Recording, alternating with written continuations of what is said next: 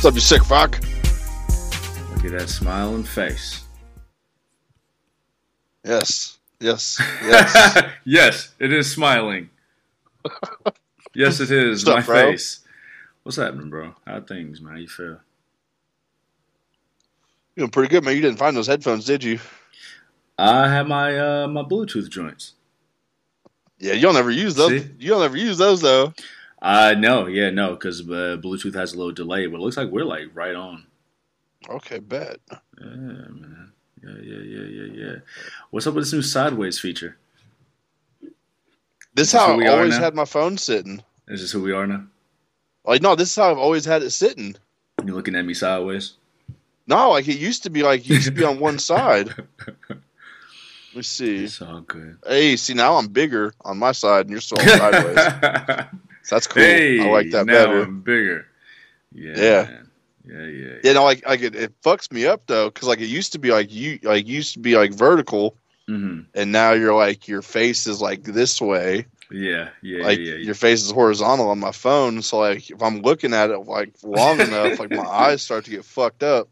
Yikes, man. Yeah, no. You ever thought about glasses? I don't need those. This is your problem. No, you don't get to see me face up. This is your problem. I was the only one in my family who never had glasses. Both my parents do. Yeah. Man, and like, mom, dad, sis. Trying to think. It's like my dad and two of his brothers have glasses, and my grandma does. My grandpa did. Damn. Like nobody on my mom's side. Really? Except for her. Huh. Now I'm thinking about it, okay, my mom's side. Well, maybe now because, I mean, they're older. But, like, through life, maybe, like one auntie, two aunties. Two aunties consistently had glasses out of 7. So, like, percentage is low. Sis, okay. Yeah, 3 out of 8 on my dad's side. Oh, have them? Yeah. My one aunt has them on my mom's side, but I don't count her. Nobody counts her. Okay. At first I was going to cut this off as we dove into the wonders of family genetics. But you might have hit something, man, because you've seemingly had, like, throughout the story of this show and life, the estranged relationship with your family. Like, all of it. Not like some family members. Like all of your family. What's up with that, man? Oh no, man. They're just different. Yeah. Like they're just different, man. Like we were at my grandma's a couple weeks ago. Yeah. And there was some of them over there that I haven't seen in a long time. Like one specifically, and like he's talking about like the heavy metal that he likes. Nah, this motherfucker. Really he don't even like Priest. Like, come on, bro. Nah.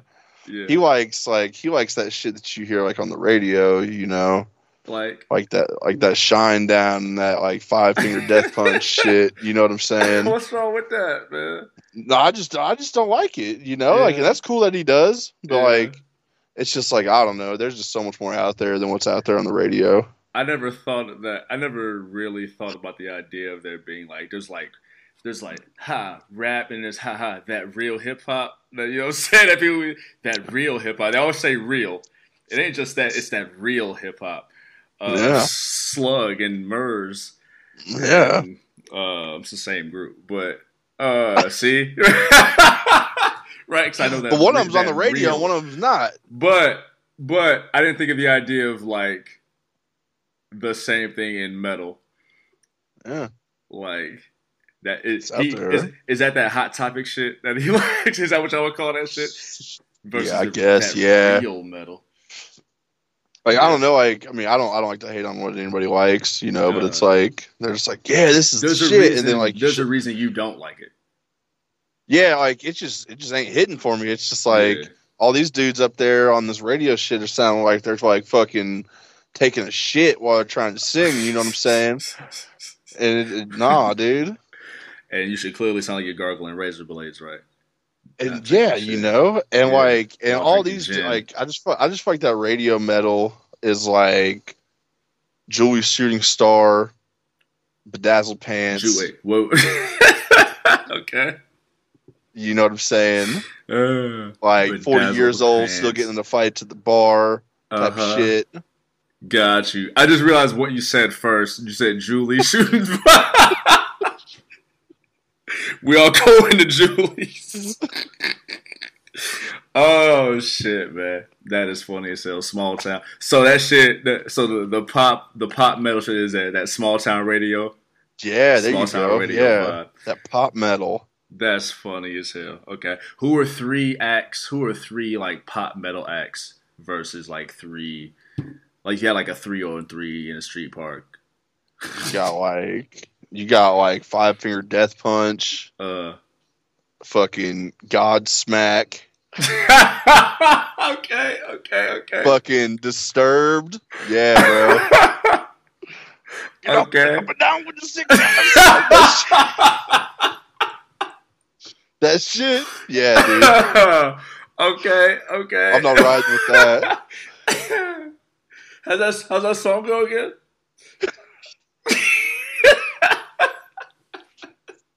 Come on. I went up and down with the six.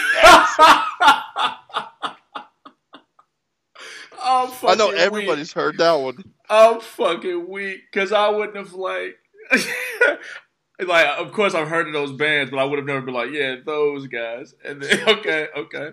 Versus you get now. What's right? It's coming together. Okay, so what's that real metal? Name three of those groups, bands? I mean, I'll just start at the beginning, like fucking Black Sabbath, fucking Merciful Fate, Fate. Oh, yeah, I've heard of that. I mean, obviously Metallica, you know, fucking Motorhead. I must see Metallica had hella, like they were on TV too. Yeah, but like back in like '82 though, shit was crazy. Shit was different. Okay. This is like tape trading days though too, you know. So like radio wasn't. They weren't getting. You know what I'm saying? Only pirate radio type shit was fucking with Metallica in '82. College radio stations. Yeah, exactly. The college radio stations, those are cool. Yeah. But not the same. Not the shit that plays the same shit that's been out for. You know what I'm saying? Not that the one down with the right. How you spell it? That's a lot of T's and B's in there. There's an M. There's an M in there.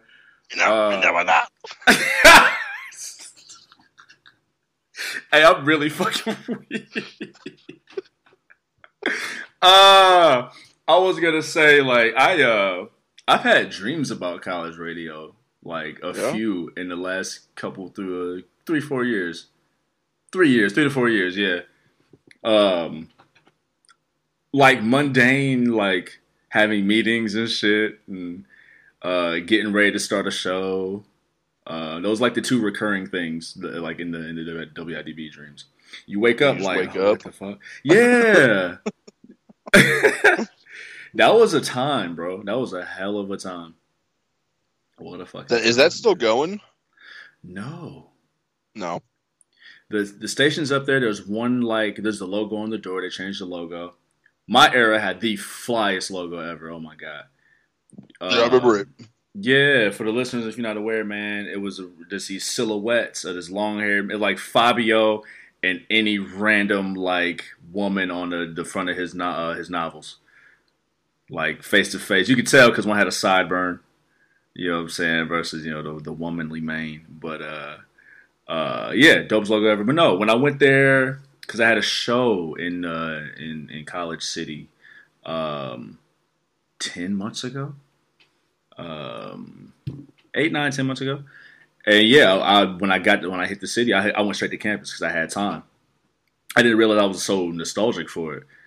Went to the station, and there's everything from what I can see. The big ass window, everything was cleared out. That's sad, man. Sad. That's a special place, man. I think attendance went down there pretty bad too over the past couple of years. Attendance has dropped over there, I'm pretty sure. Got you. Okay. So, I don't know what it is, man. Maybe it's the DIY aspect of the world now, to where maybe you don't need. There's something I want to talk to you about afterward. Yeah, I'll keep that off air. But remind me Speaking again, of DIY, yeah. I was watching, did you ever hear of the band called Gwar? Yeah. There's a documentary out on them that just came out this past week. Really? Called This Is Gwar. And just all, like, dude, like, they were 100% DIY. Making all their costumes, figuring out how to shoot blood all the way out into the fucking crowd. Like, I mean, just like the craziest costumes you could ever fucking see. I'm talking like fucking like 10, 15 foot tall fucking dinosaurs that will eat motherfuckers on stage and shit. How many motherfuckers got ate per show? A lot of people, bro. A lot of people got munched on. On and off stage, huh? I seen them in Chicago like 4 or 5 years ago at Riot Fest. Yeah. And like they had Trump come on stage, they had Hillary come on stage, they had Obama come on stage. They cut off all their fucking heads, sprayed blood in the whole crowd. Okay. Okay. And it's just like they're like fucking monsters from like a different planet that like gets stuck here in America or on this planet. Yeah. Not even just America, the whole fucking planet. The whole planet, yeah. Cut everybody's head off. Yeah, you know. And like it was just cool though, because I mean, like DIY, they did all this shit on their own. Yeah. You know, that's pretty cool. Yeah. The budget for Obama eating aliens, that shit must have cost him a pretty one. Yeah. God damn, man. So last couple weeks, man, full. I'll be moving in a couple weeks to city I'm moving back to. Woke up this morning. City I live in, apparently most of it has been flooded. Hope everyone's okay. I did see why everyone. That's such a broad cliche statement. I think I just said that to say that. Not that I don't care, but like there's millions of people in the city, and I've already heard that like one person is drowned. So yeah, like, one person. Yeah, so for me to say hope everyone's okay. They tried driving into the. They tried driving where they thought they could drive. Oh damn. Yeah, and then it turns out it was like 8 foot of water. Oh man. Yeah. I did not know the details. I hope there are no more people displaced or hurt or worse. Yikes, man. Where I'm at, like outside the fact I live on a high floor, like even this part time I'm at, there was like nothing. Like not like because I've seen fucking parking lots of like apartment buildings just completely submerged. You know. Yeah. And I'm not in the suburbs. I'm not in the city part. I'm in like one of the outskirt neighborhoods. Like they would probably call it county. Yeah. I'm like right outside of like city, but it has its own little name where I'm at. You know what I'm saying? But, damn, man. Just must be higher up. Yeah. Everything. Well, and plus, that part of the city is closer to the lake. River. Yeah, the river. So, yikes, man. So. Yeah, I couldn't imagine. Nah, dead ass. But I'm gonna be moving soon. But last week, we had our annual summer summit, man. You got fucked up, didn't you? Well, dude, it's a hell of a time, man. It's a time for fun and games and long meetings and soups and spa days. Yeah, man. So I was in city I'm moving to. I had to handle business there, and then me and one of the team. Oh man, part of this is coming. So I'm just gonna start from the beginning because part of this is it's all coming together. Damn. So I was in city I'm moving to, and to save paper, we rented a car on behalf of the company, and we flew back. Right. So me and homie I was riding with had a whole plan, and we had discussed the night before. They'll come the morning of, whole plan's blown out of the water. He's like, I'm supposed to pick him up one place. I'm not picking him up at another place. We're supposed to meet at 9:30. It's 11 o'clock, right? Oh, like, dude is just killing my shit. It's a long drive. So I go to a Kohl's while I'm waiting. Go to a Kohl's, kill some time. And I was about to get some draws. Like $40 for like 4 pairs of drawers. Like, Yeah, whoa, bro. wait, no, hold on, no. Inflation affecting the drawers now, not the Hanes. Inflation getting the Hanes. So lady was gonna show me a different brand, like Calvin Klein's, but it was just I'm a boxer briefs guy. It was just this. It was all briefs. I was like, maybe let me get my thighs right. And yeah, so I left. Went back, pick him up. We take this drive. We get to our destination. And among, all the rigmarole and bullshit, laughter and shit, there was a shooting in a Oh, mall. yeah. And I heard about that. parts of the city, I don't really know the outskirts. Kind of like, an outskirt as far as not a suburb, but kind of, right? Apparently,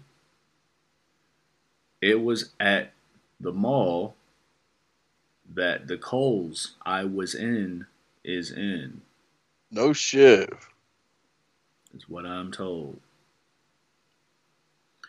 Trying to remember the name of that mall. So, I believe it was I remember Greenwood. seeing that on the news. Green Castle or some shit. I think it was Greenwood. Greenwood, yeah. Or at least that's a small part of town. But yeah, so apparently I was hours away from being in the same vicinity at the same time, which is a sobering thought. Yeah, for sure. An interesting thought. So that's the first night. And so the next day, it's the fun day, right? The fun day.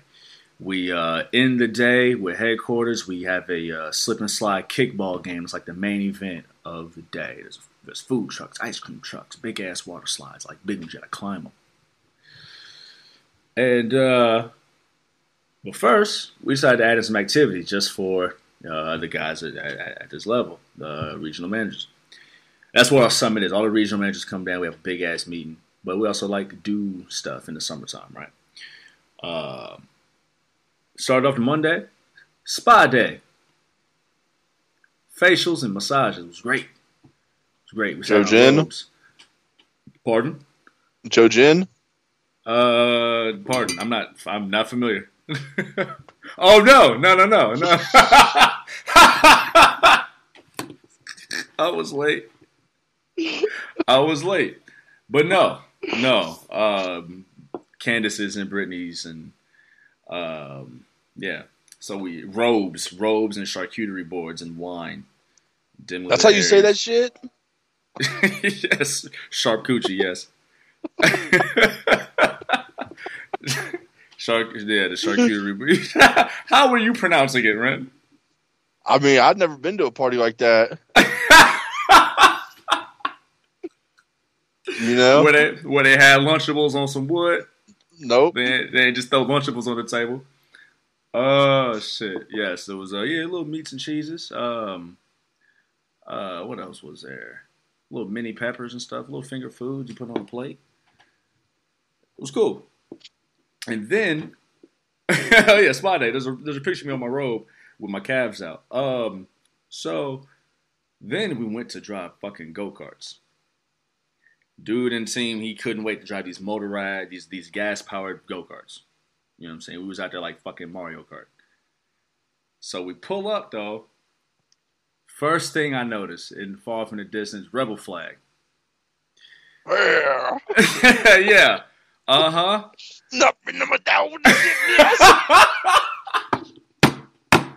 Right. Exactly. So, yeah, rebel flag. And then fucking 3 tightly tied Let's Go Brandon flags. I'm like, okay, what are we walking into? Right. This is the South. We're below the Mason-Dixon line. This is Oklahoma.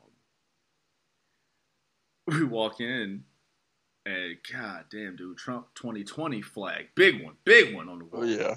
Trump 2024 flag on the wall. Big one.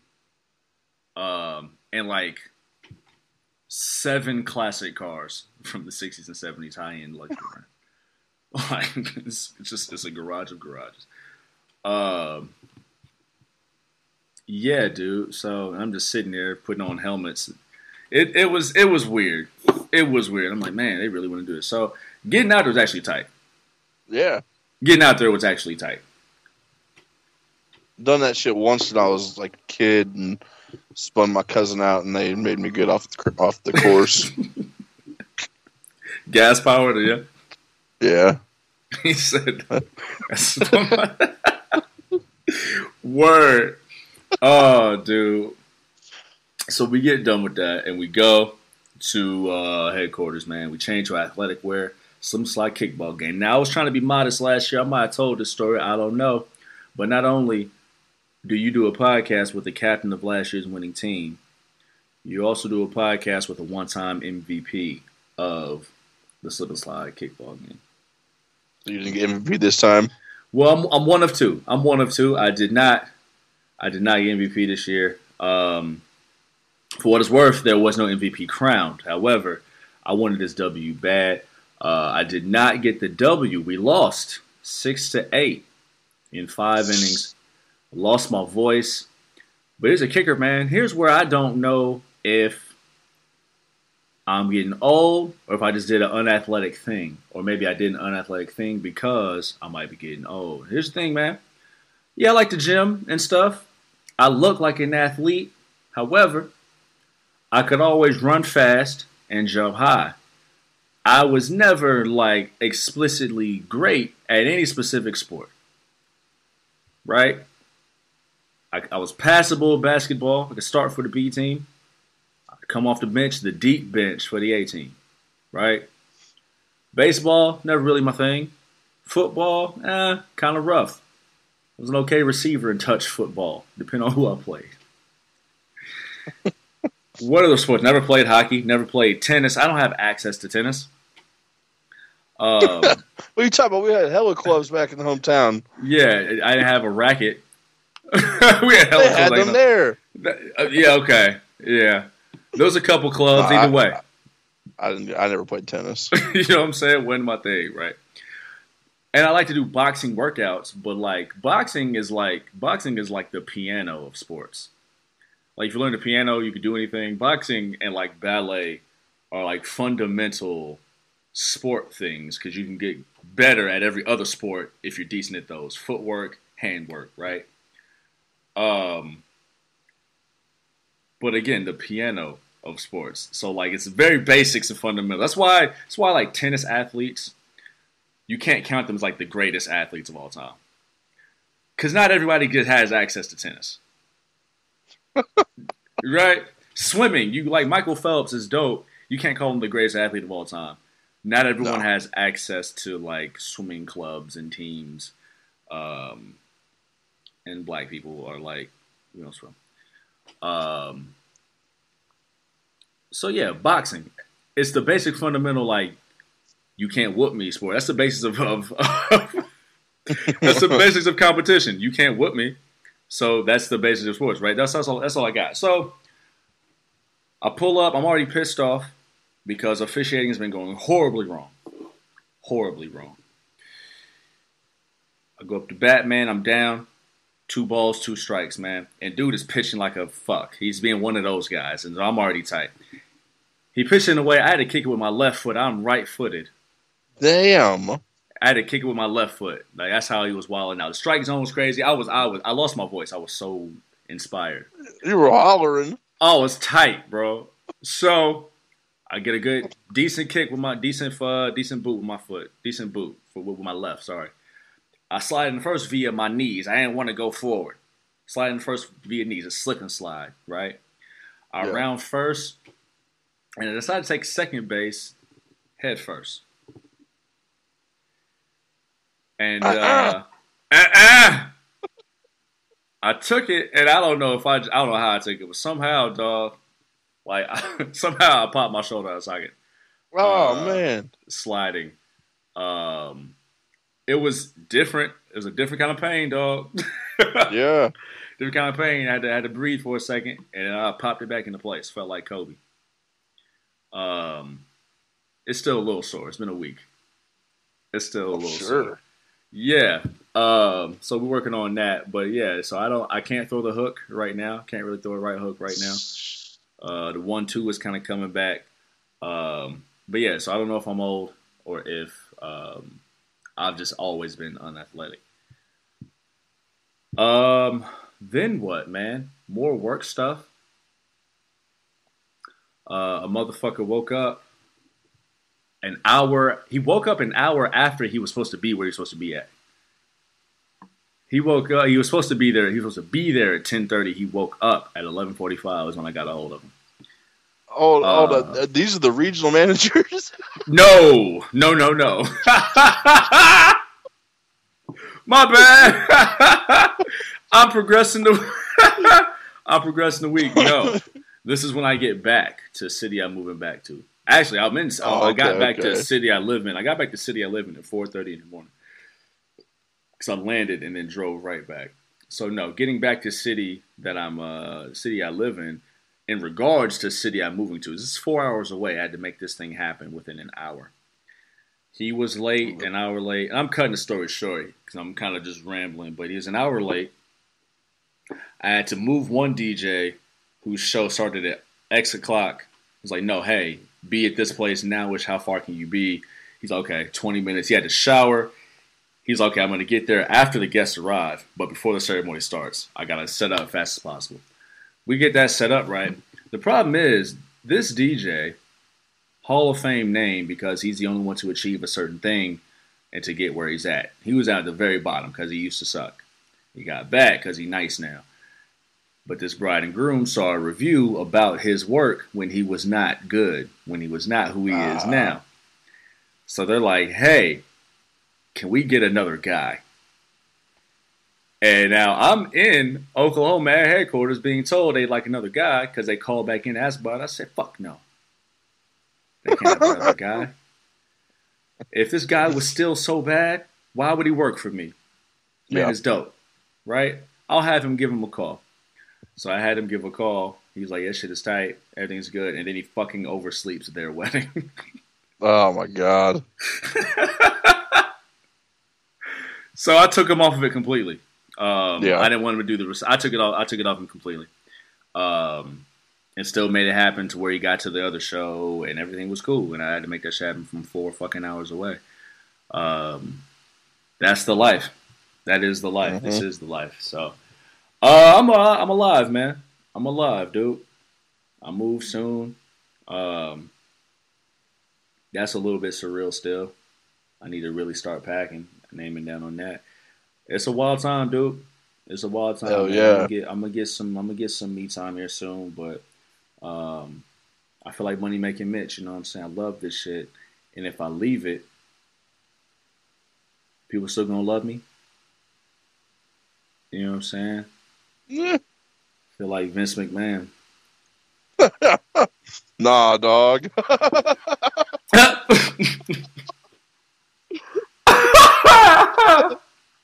You know what? Time to get started. Want to thank y'all for pressing play on episode 159 of The Hard Camera. THCCLIX. And I am your guy, Juve, J-U-V, just under your visual. And I'm here with my tag team partner, Big Ren, the legendary. And together we are the powers of pain, Big Ren. Let them know how they can reach you on the social medias, my guy. Yeah, dog. All you sick fucks out there can find me on TikTok, Twitter, and Instagram at A_MAAFFHUCKA.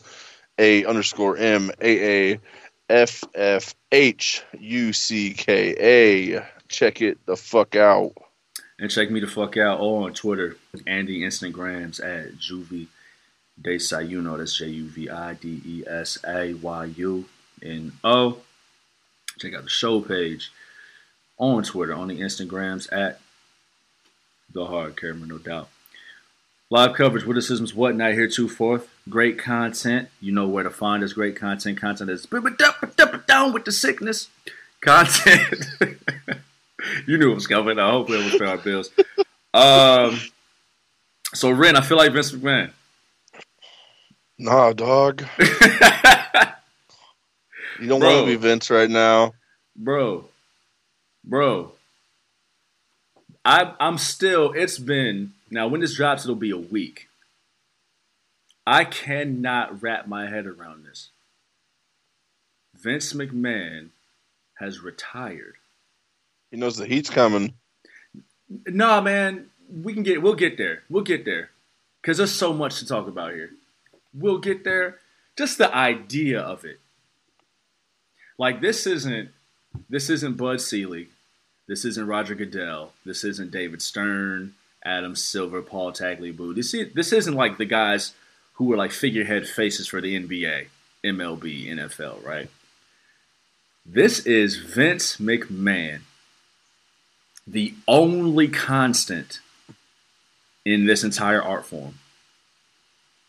He took it from a regional business and made it what it is now. Fucking global. Global. In a way that David Stern had help with Michael Jordan and Larry Bird, and then passed it over. David Stern, rest in peace, and passed it over to Adam Silver. Roger Goodell. The names I mentioned, right? They had it passed on to them within our generation. From birth. Pretty sure Vince was born in the ring. Bruh. If there was any other face, there's been no other face of professional wrestling more prominent than Vince McMahon. He had Hogan, but then he had Austin, and then he had Rock, and he had Cena, and he had Roman Reigns. But behind all those faces is the Vince McMahon face. And he retired. Where were you? Never expected it. I was at work. Yeah. My phone was blowing up. Bro. Yeah, I never expected that shit.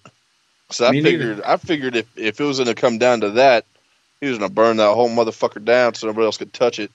We all imagine that Vince would pass while still in power. Yeah. So like the idea of just, I talked about maybe being old or unathletic. Like maybe I was old and I separated my shoulder. But this is like maybe we're old moment. What is wrestling without Vince McMahon, and what is Vince McMahon without wrestling?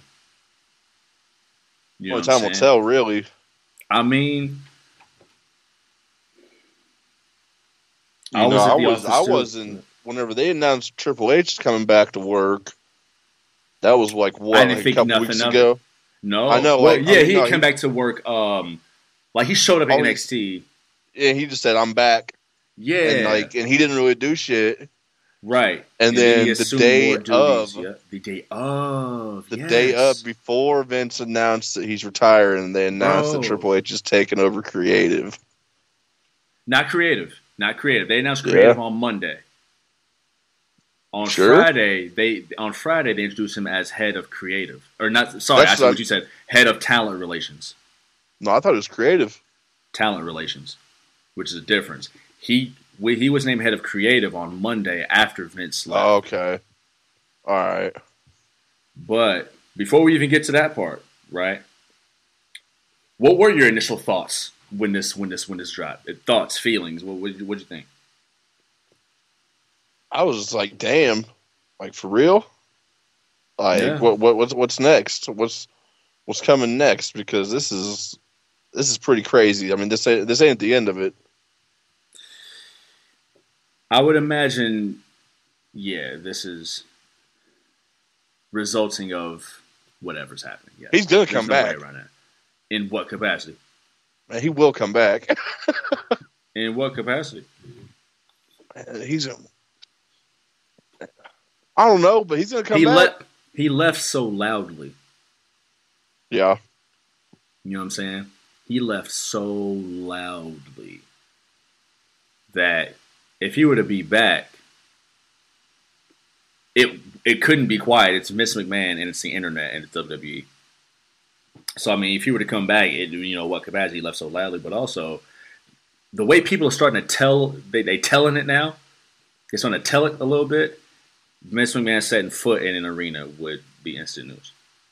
Oh yeah, instant news. So yeah. I don't know how that looks, man. This is interesting because we talked about the investigation going on. I'll wait till that. I'll wait too. I was gonna talk about I thought about that book that guy's writing. Yeah. And a press release for it just sounded really kind of gross. And I know there's more news coming out, but I'll talk about that later, the reception of it all. But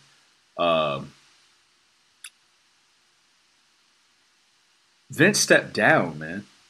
And there's always been the story of Vince just being a fighter. This is some hot water for Vince. Here's the thing. The part of it about oral sex and contracts and stuff like that, if that's true, then yeah. You gotta, whatever justice needs to be seen for that, right? The other stuff, unless I'm not getting the magnitude of this, but I still got an NDA I'm supposed to send out business-wise. So the part about NDAs to affairs, it's kind of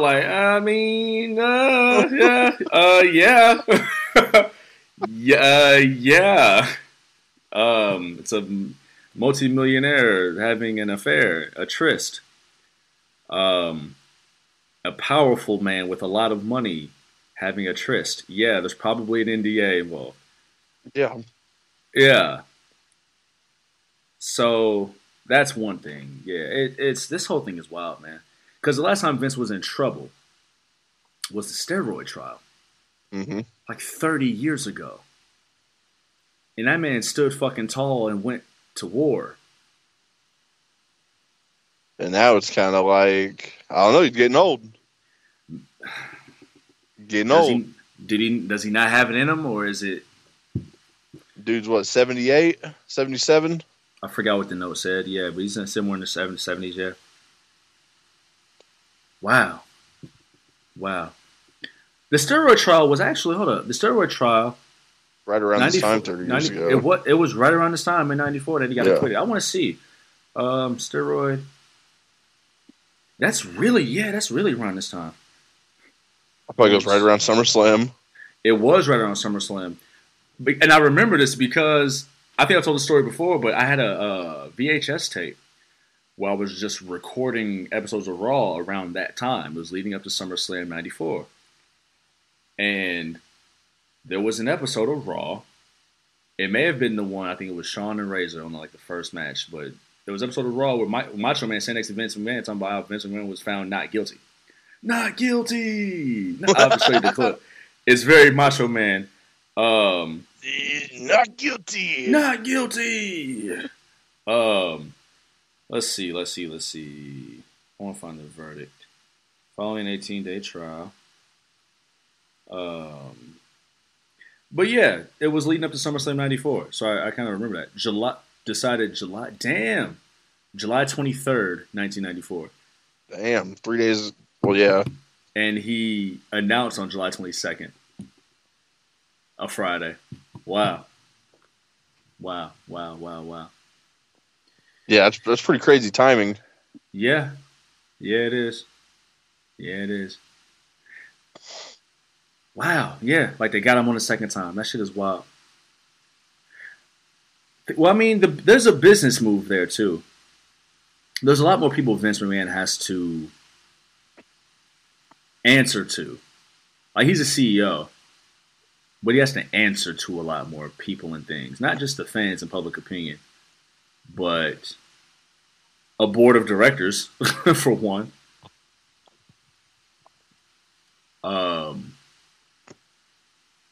It's a publicly traded company. Well, how much? Is it just rumors or speculation about all that other money that they just recently found? At this point, it doesn't matter if it's true or not. It's a story. 14 million. Right, I saw that. Yeah, At this point, it doesn't matter if it's true, and not because he retired, but because it's making so much noise or so much smoke there. Yeah. So where it doesn't matter if there's fire, your name is Smokey now. Yeah. And we can't just have you at the head of this entire thing anymore. Before it was all rumor, but now there's investigations. You have to leave. Whereas in '94, when it was just him and the family-owned business, he took a family-owned business and made it this. Yeah. And then last month, whenever the allegations came out and he went on TV, did you hear what he said whenever he walked in the backstage? Fuck him. Fuck him. Yeah.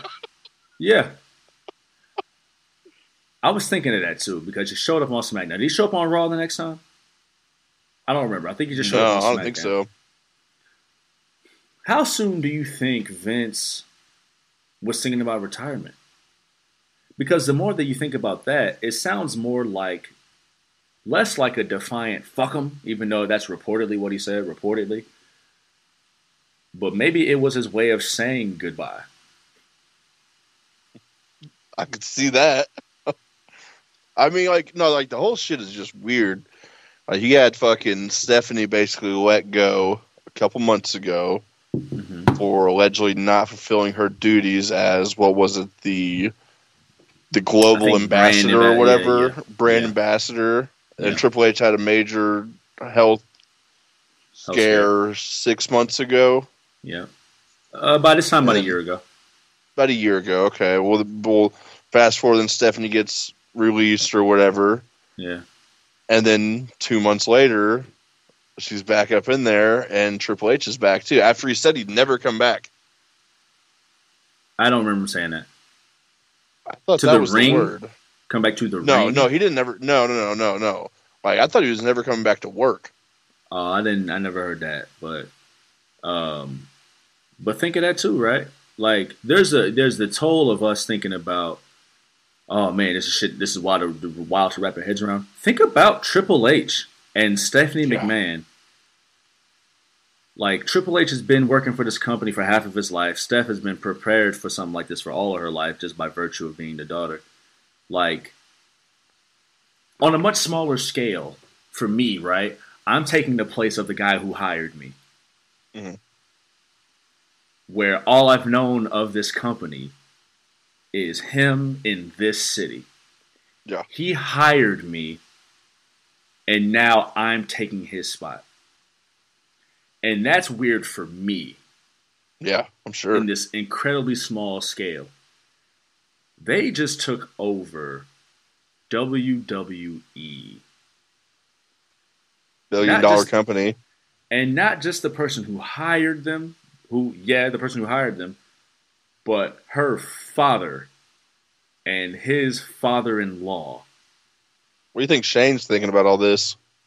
Before we even get to Shane, right? Because there's Shane stories coming out. Her father, his father-in-law, like, taking the throne is one thing, but the reason why they're taking the throne, amidst scandal and rumor and innuendo. So the professional toll, being in that space now, and how surreal that is, and then like they go see Vince for Thanksgiving and Christmas. Oh yeah, that's family. How's the company doing, H?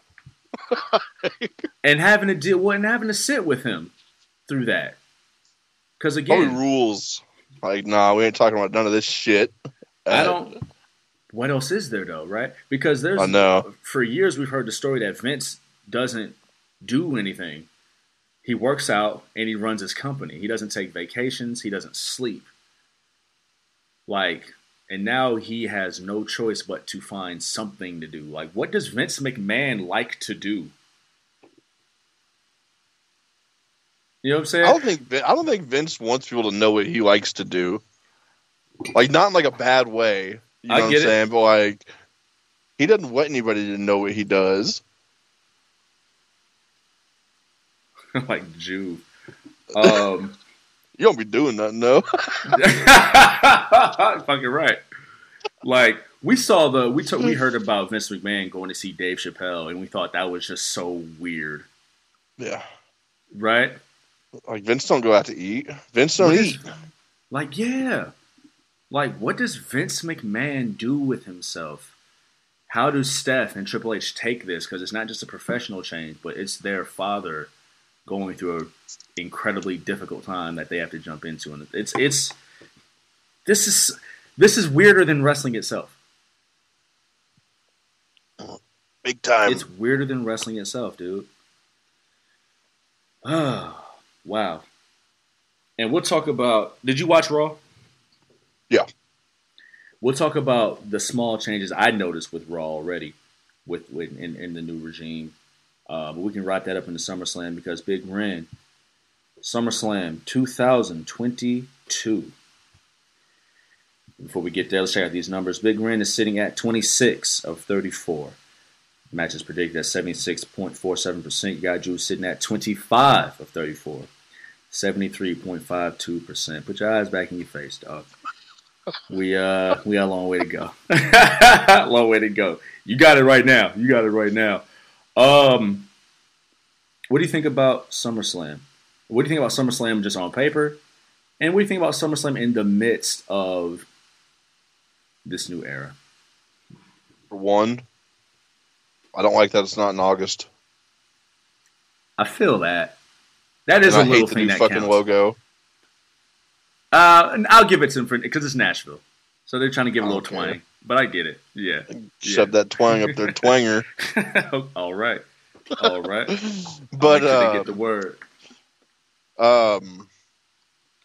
It's cool. Like, I know there's a lot of people injured and shit, so they got to make it happen still. But I'm just kind of we're just doing the same thing again. But I mean, they're changing it up. It'll be fun. I won't be able to watch it live. And honestly, every time I can't watch it live, I'm not as excited about it. Really? Yeah. I get how that could be. You want to see it as it happens. Yeah. Instead of having to avoid spoilers. Mm-hmm. I feel that. No, I won't be able to watch it. And I've got a 7-hour car ride the day after SummerSlam, so what else am I going to do? What's going on this weekend? I'm going to Youngstown, Ohio for Into the Darkness Festival. Race plan. That'd have been dope had you mentioned that at the beginning of the show. Yeah, it's all good. You're just kind of going off, Well, yeah. Full stories. I was telling my story, but we talked for like 12 minutes beforehand. I mean, we were just getting down with the sickness. Yeah, I see. But word. So we can talk about that next week. But yeah, I won't be able to watch it live either. I have a show I have to do. I promised someone I would do. As far as this card goes, just looking at the paper, when I was about to send this to you, I looked at the card and I was like, this isn't a bad card. It's not bad. Like, I think, I'd be interested in SummerSlam because it's SummerSlam, right? I had the VHS of matches and weeks leading up to SummerSlam 94, right? So, like, SummerSlam. And maybe I think, maybe I'm getting old again, right? The name SummerSlam didn't feel like it was hidden. But I was looking at his card, I was like, there's some sleepers on here. SummerSlam to me was like, SummerSlam to me also was like the end, like the last big party of the summer.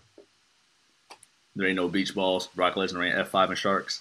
You know what I'm saying? Like, there's got a whole ass month left. Summer ain't ending for shit. True. They could have put like Vengeance or something here this month, fully loaded. Could have, yeah. They could have put fully loaded. Interesting. Okay. That's funny. That's interesting too. Maybe that's the reason why it didn't hit as hard. But looking at this card, it doesn't look that bad. This show to me, it's too soon to talk about change creatively. Yeah, for sure. It's too soon. You don't. Like, there's weeks and months. There's weeks and months already laid out, and they may say, "Oh yeah, we rewrite every have to rewrite every fucking script of Raw or whatever. It gets thrown out the window, yada yada yada." But no, there's shit set. I wonder if they more so just have a vision more than like plans. Yeah, I think that may be the thing because we talk about it being ripped up, and rewritten. That tells me that there's not a plan intact. No, though there's we know that like they want Theory to be the guy, like coming up to be the guy. You know what I'm saying? So the vision is there. But again, it's kind of you can't just talk about change, like that takes time. Things have to be implemented. Again, I saw a couple differences in Raw already, but still we'll get there. I wish AJ Styles was on this card. Yeah, me too. I may be jumping the gun talking about AJ Styles, but he should have been more. I feel like there was more to get from that Judgment Day AJ Styles feud, even though it was centered around Edge. But I feel like there was some juice there with AJ and Finn. Finn turned. He didn't turn on AJ, but he turned as a result of the match with AJ. So I figured AJ could still transition into that feud. We'd have got some out of that. Oh well, but Dolph Ziggler, that looks like to be a new tag team. So there's some guys not on the show that could have taken up space. But let's get to it, man. This is not a bad card. Not a bad card. Let's start with here because once I remembered this match, I think that's the thing. None of it seems memorable. Yeah. I feel like a lot of it they built. I mean, I just watched this last Raw, but they did a really good building just straight towards SummerSlam on this Raw. Yeah. So let's start here, man. I would say the most underrated guy on WWE television this year, Seth freaking Rollins, taking on Riddle. Talk to me, man. How you see this going? What you think? This is a tough one, man, because fucking like you're saying, dude. Fucking, you didn't just say this, but fucking, he hasn't won a match at a pay per view in a while. Long time. Long time. Yep. Well, that's where the underratedness aspect comes in because he hasn't won a match in a while, but he's still Seth freaking Rollins. Yeah, and like he's still on these big fucking pay-per-views, like every single one of them. Yep. Hell yeah. So I mean, the whole losing thing, whatever, you know. Yeah. But I think Riddle needs this one more than he does. Needs in what way? I think he just needs to make him. I mean, because he's been getting beat the fuck up by the Bloodline. You've been taking some valiant L's. Yeah, valiant effort L's. I mean, when is Randy coming back? We know anything about that? We have no clue. Apparently, this back injury was worse than initially speculated. Well, that sucks. Because this is why Brock Lesnar is here. You know what I'm saying? This exactly. Stuff, right? So go ahead. I'm actually gonna go with Seth Rollins on this one just because he hasn't had one in a while. It's a big crowd, and yeah, I know I just said the fucking wins and losses shit doesn't matter because he's still been on every single fucking big pay per view. But I think it'll add more to their story, and we could keep this one going for a little bit, at least until Randy gets back. Randy, yeah. I'm gonna go the other way. I'm gonna go with Riddle. This run Riddle's on, man. It's a little more natural of a build than what people believe Austin Theory is to be. Oh yeah. Which we'll talk about Theory in a bit, but yeah. This run is different. It's a little more natural. It's based off his love of Randy Orton, but he has to be able to pull it off. And he's pulling it off while still being him. And I think that's where it's going to turn. He's going to be like, I've just been trying to be your bro, and you haven't been here for me, and come on, get my ass whipped. And he's just going to turn on fucking Randy when he comes back. You think he turns on Orton? Huh. Like he got so close to the Viper, he learned how to be the Viper? Yeah. Interesting. Yeah. I like that twist. That's a nice little twist. You got a creative check? You on the board? Yeah. You on the board with H? I like that because that's really interesting. Because yeah, you would think with all of Randy Orton being Randy Orton that Orton would be the one to turn, and Riddle has that bro-ness about him that you just wouldn't expect it. But clearly, he's also like a vicious fighter. Yeah, you know what I mean. See, huh? And I don't think anybody would expect that. No, not at all. It'd be fun. It'd be sad. But I mean, it But it'll wouldn't be be no good. shit like HBK saying, "I'm sorry, super kicking Ric No, Flair." it You know definitely what I'm would not. saying? It definitely would not. Interesting, especially with this rumored change to TV 14. That's gonna be interesting seeing what that's like under the new regime. Yeah, yeah. We'll get there. We didn't really talk about what the changes could be for Vince McMahon, but I think we could talk about that throughout the SummerSlam card. Um, yeah, I'm going with Riddle. I think we find another super cool way to hit an RKO from Seth Rollins. I don't know if Orton comes back, but yeah, nice little story here. I think Seth Rollins continues that losing streak. He's doing well We'll without have it. to, It's we'll Seth have to freaking wait Rollins. till after. Yeah. Hide your phones. Hide your wife. Um, let's go to this one, man. Logan Paul versus The Miz. What you thinking? It's seems like a no-brainer, right? I don't know. I know. I used it a little bit. Well, does it sound like a no-brainer or not to you, sir? I don't know. I don't know. Yeah, I mean, like to me, kind of, yeah. Uh Just huh. because last year at WrestleMania, the Miz turned on him, Mm-hmm. you know, and I think what was it, Logan? Yeah, Logan. He said, "Which I one of the think. Paul brothers?" Yeah, I know, right? I mean, they're the fucking same. One of them has tattoos. The other one doesn't. But Word. yeah, Logan's gonna win this, and I don't think it's gonna be clean. What do you mean? I think something's gonna happen. I think Maurice is gonna get up in there, and the Miz is gonna get distracted. The ref's gonna get distracted, and Logan's gonna fucking low blow those nuts like he's been talking about with those balls. Oh, his balls have to come into play.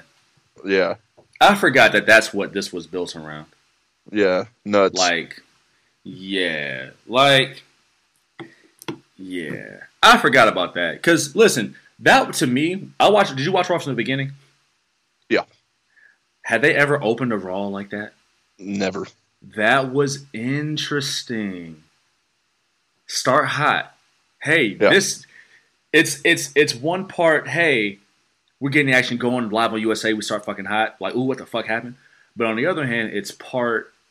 You never know what's gonna happen at a WWE event. You know what I'm saying? yeah, There's been whatever news, rumor, speculation about why they did it that way. I guess Logan Paul was getting booed, and so they were like, "Oh, we'll start hot." Who cares? Whatever. yeah. It worked. I don't care why. That No. was a great idea of how to start it. And then yeah, they had the second segment. Um, yeah, it happened. It definitely did. Maurice got on there and dropped jewels. She dropped some Paul Heyman bars.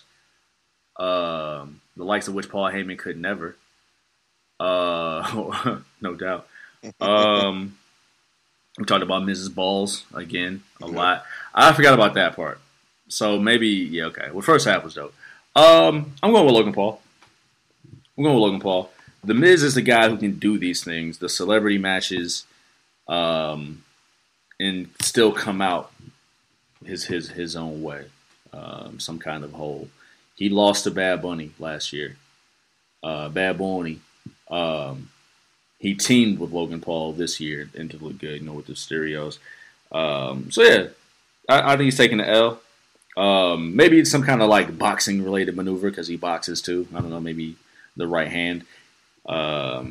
He'll throw some right hands throughout the whole fight, but that won't do it. He has to like really wang this. It's a Super Saiyan this right hand and knock Miz out for the sock 'em boppers for the 1, 2, 3. Pushing forward, man. I like this guy, man. Pat McAfee, dude. I do too. You And really like, believe I don't in know. Pat McAfee? Is it because like he loves the sport so much? Yeah, Like and he's a true fan. and he's good at it because he loves it. Yeah, exactly. Yeah, That's why I like him. the natural athleticism, of course. I should say not underrated, but not expected, unexpected athleticism. He was a punter, but you still have to be an athlete, right? Yeah. But being so good and so believable on the microphone, Pat McAfee taking on bum ass Baron Corbin, bum ass Baron Corn Cobb. I think he just needs to take a little bit of time off, reevaluate himself. Yeah. So Pat McAfee for the win. Reevaluate. No diss, because like Baron Corbin does well at what he does on TV.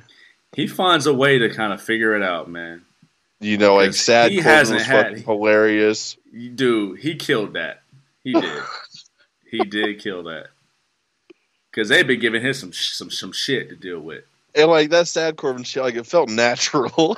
Bruh, grew his hair out like a fucking goo with that stained up button up. Bruh, yeah. Huh. He made it work. That Happy Corbin shit, not so much. No. That was a little corn. That was a little cheese. Yeah, man. I don't know how I see this going, man. I feel like Baron Corbin is due for one. But it's Pat McAfee. Yeah. But can Pat McAfee just keep beating wrestlers? Like he beat Austin Theory. I mean, like the motherfucker's on TV more than goddamn Baron Corbin is. Who is? Oh, Pat McAfee. You know? Yeah. But he's not a wrestler. Yeah, but he's still on there. His voice is on there. His voice. Yeah. And it's different from Michael Cole. He's got like his little podcast shit too. Yep. But see, was there any heat between the two of them when he was on his podcast, or was this just straight up on the show? Oh, I don't know. I don't know if he was on his podcast. I don't know. You know. They were teammates on the Colts. Yeah. But yeah, I don't know. I figure this is all just, I don't know, the work. The only thing I've seen of Pat McAfee's podcast was like most of the Vince McMahon interview. Mm-hmm. Same here. Damn. On one hand, man, I was ready to pick Baron Corbin, just feeling like, yeah, Pat McAfee is on the show a lot, and a loss to Baron Corbin isn't bad for him. It gives Baron Corbin a rub for his old teammate. And Pat McAfee can't just keep beating superstars, right? It's one thing if he beats Austin Theory, he's a noob, right? Theoretically, we were supposed to forget the NXT part never happened. We're supposed to forget that he was on Raw with Seth Rollins 3 years ago. We're supposed to forget that. So he's a noob. So you can understand that loss. Huh. Damn. I'll stay spicy, man. I'm going to go with Baron Corbin. All right. Just disagreed on two of them so far. I'm going to regret it right when the match starts. I know I'm going to. But we already got the celebrity win with Logan Paul. So maybe we get like the late show, damn, celebrity guy lost win. So yeah, celebrity guy lost. Let's give it to our team, our guy, to where we could take Pat McAfee out of the main event. And it'll probably be Michael Cole and Corey Graves. Yeah, that's true. I mean, I feel like they would take him out anyways, even if he won. Either way. Yeah. Mm-hmm. That'll be a two-man team for that. Right. So now instead of like, if he won and left, he'd be like, "Oh, he won. Where'd he go?" Celebrating. Yeah. Not everybody thinks that though, unless Michael Cole, unless they do a backstage vignette of Pat McAfee celebrating. But again, he loves this shit. So like, if he loves it, he'd want to be there, celebrate his win. You know what I mean? But hey, psychology. I don't know. I'm going with Baron Corbin. I'm gonna stick with it. It's all good. Did you notice on Raw, these two matches I'm going to lump together. I'm not going to lump them together, but this past Raw did a lot to build the Judgment Day. Yeah. Because they needed different it. Things. Yeah, they needed it. Mm-hmm. We're going to talk about the formatting of Raw was really interesting. Because that second hour of Raw, half of it was dedicated to the Judgment Day. Yeah. It started out with Rey Mysterio's celebration, which turned into the tag match. Now, them surrounding the ring was a little weird. Like, oh, it's just two guys surrounding the ring. It's 2-on-2. Like, it's not. Yeah. Like, that's not a big deal. But it was a planned tag match, right? That got a lot of time, a lot of TV time. which appears to be a new feature of Raw. The first 2 hours were only 3 matches. Yeah. That second hour was half of it was dedicated to the Judgment Day, and then 15 minutes for Bianca and Becky, and then Alexa Bliss and Doudrop. Very well, interestingly formatted, but yes, that entire half hour was dedicated to building the Judgment Day, who completely need it in my eyes. They lost Edge, and we said it was going to take a little more effort, and it looks like a little bit more effort is taken. The Mysterios versus the Judgment Day, no disqualification. Talk to me, Ray. This one's tough, man. There's no DQ stipulation. Mm-hmm. Does Edge come back? I don't know, man. I thought we would see him I thought we'd see him at SummerSlam. I mean, sorry, at Raw before SummerSlam in Madison Square Garden. So I thought too. Maybe they're saving it. Yeah, they played his little vignette beforehand. Yeah. And they showed Ray's mask and 619 and shit. Well, didn't fucking Dom got kidnapped though too? There was so much wrong with that. They kidnapped that boy. Bruh, imagine being at your birthday party and somebody comes in and you get the work at your party. All them people sitting there watching. No friends. You get yoked up by Rhea Ripley pulling you by the mullet. You got no real friends there. Bro, my man in the... What jersey was he wearing? My man, I think, like the Chargers jersey. Like, you got to pull him aside. Like, oh, you just going to watch? You just going to watch? You just going to watch this shit happen? Like, that whole family of Mysterios, and nobody stopped Rhea Ripley. Well, no, his sister tried to, didn't she? And got muffed. Yeah. She's what, 19, 20? She got muffed. See, I figured they were going to add her to the match. Dog. My man's got yoked up by the hair from Rhea Ripley. The whole and Ray gonna stand at the... He's like, come on, man. But come on, stop it. He's standing at the doorway, like, hesitating. Like, no, that's your son getting kidnapped. Yeah, like, they're taking your son. They're abducting your son. Taking your son from you. How old is Dominic? Gotta be like mid-20s. Bruh, why they be booking him like he's 14 years old? Like, he's forever stuck in that storyline. Bro, forever stuck. Bro, his daddy looking down like, oh, man. Chinga. So, like, did they just, like, release him? Hell of a question. They just let him go? Yeah. That's crazy. They put his daddy through a table and then just let him go. I mean, they don't want to hurt him. They want to love him. They want to mold him. Do you think that's going to happen? Mm-hmm.